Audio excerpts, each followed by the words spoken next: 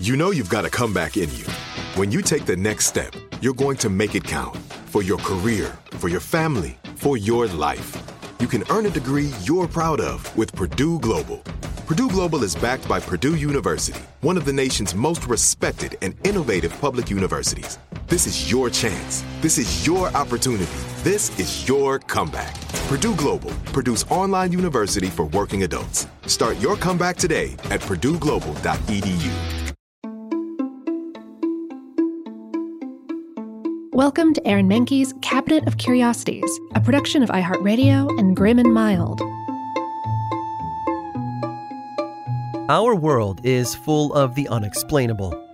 And if history is an open book, all of these amazing tales are right there on display, just waiting for us to explore.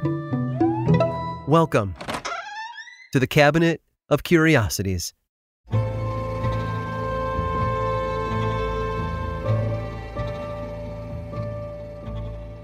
When history is made, the bystanders tend to get forgotten. We remember Abraham Zapruder because he filmed the most famous 26 seconds ever captured on camera, the assassination of President John F. Kennedy. But what about Gene Boone?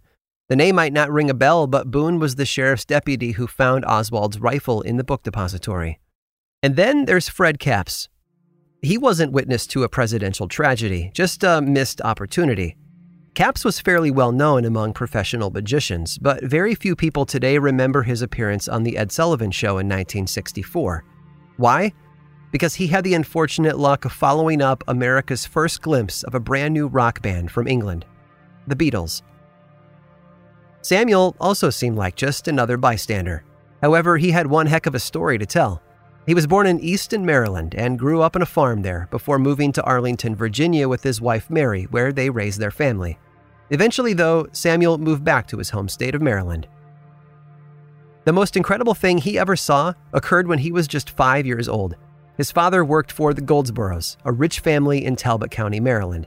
One night, Mr. Seymour and Mr. Goldsborough had traveled to Washington, D.C. on business, and young Samuel was allowed to tag along. While the boy's father and Mr. Goldsborough were attending to their business, Mrs. Goldsborough and Samuel would attend a play.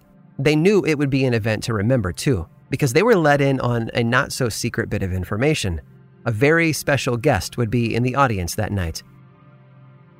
Years later, the 95-year-old Samuel was invited to appear on a popular television game show, and he almost didn't make it. Shortly after arriving in New York, he fell and hurt his right eye. He visited a local doctor who cleared him for his TV appearance, although the producers urged him to postpone until he was fully healed. Samuel, though, refused. He was too old, and he might not get another chance. He wanted to tell his story, so he sat next to the host, who introduced him to the audience, as well as the panel of celebrity guests. But the host didn't tell anyone why Samuel was there. You see, that was up to them to figure out. The show was called I've Got a Secret, and the goal was for the panelists to ask a series of yes or no questions until they could figure out the guest's hidden identity. Radio and TV star Bill Cullen kicked things off by trying to assess Samuel's age. After a while, he deduced that whatever the secret was, it had to do with the American Civil War. One by one, each panelist asked their questions, drilling down to the truth about Samuel Seymour. They eventually discovered that when he was just 5 years old, Samuel did more than just attend a show in Washington, D.C. The show Mrs. Goldsborough had taken Samuel to was called Our American Cousin. They sat in the balcony, directly across from the special guest of the evening, President Abraham Lincoln. Samuel remembered him being tall and serious in his demeanor, although he smiled and waved to the crowd before the show. While watching the play, a shot rang out.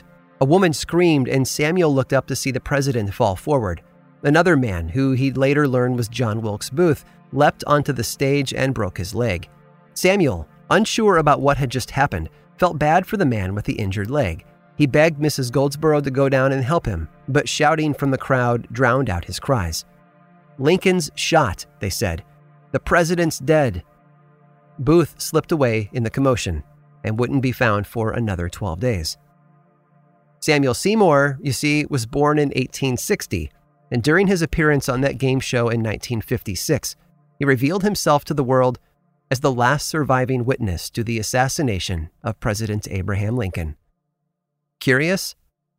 You better believe it.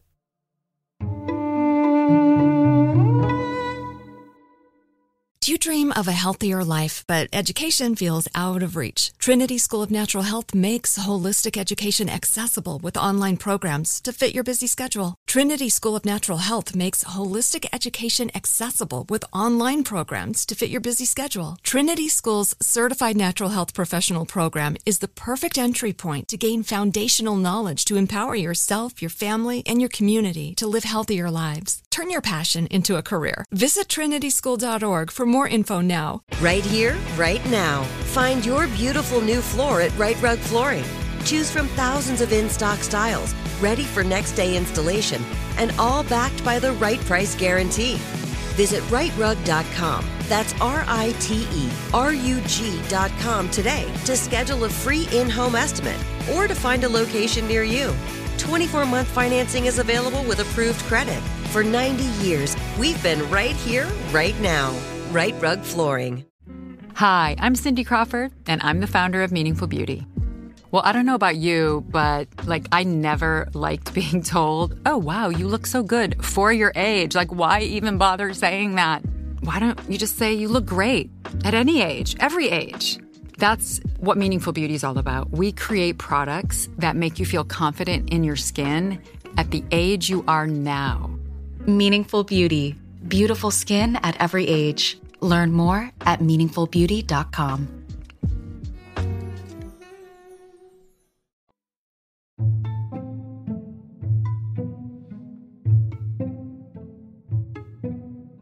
Oftentimes, when lawmakers try to make a change, they're met with resistance.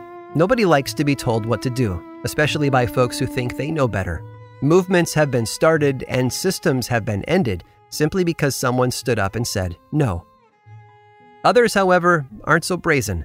They rebel more quietly, from deep underground, or sometimes from atop a bar stool. In 1896, lawmakers in New York State passed a law that affected both the regular public and business owners alike.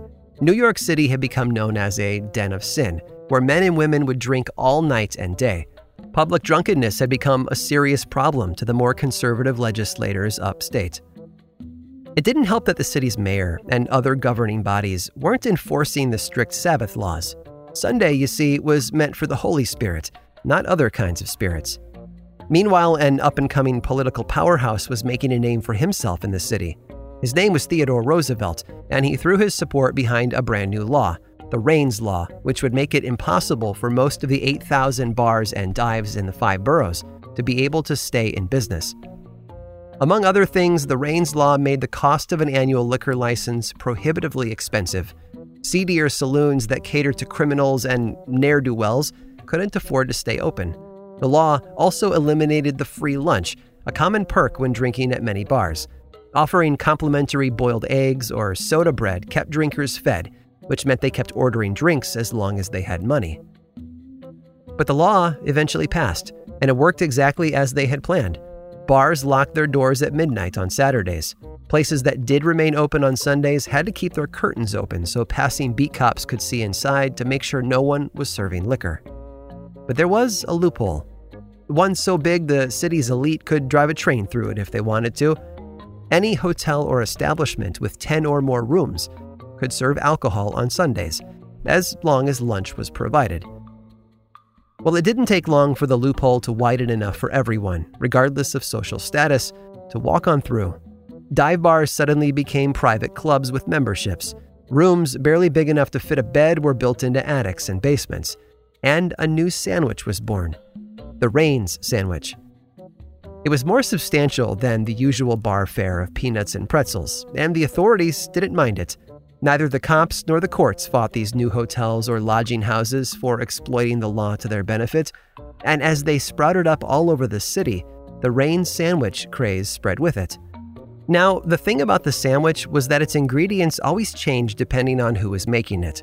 Sometimes it would be made with cold cuts that were so old they had shriveled into dried jerky, or cheese covered in spots of green mold.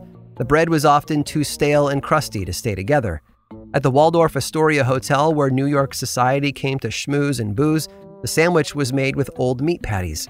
A few bars even made the Raines sandwich using nothing more than a brick and 2 slices of bread. And as one person finished their drink, the so-called sandwich would be whisked off to another table with a fresh glass. The point of the sandwich wasn't to eat it. It was so patrons could order a meal to drink according to the law. Unfortunately, the good times didn't last forever.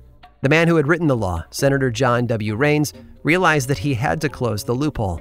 The following year, amendments were made that made it almost impossible for the poor and middle class to get a drink on Sundays. And so once again, it became a luxury meant only for the rich, and the cops and lawmakers backed off.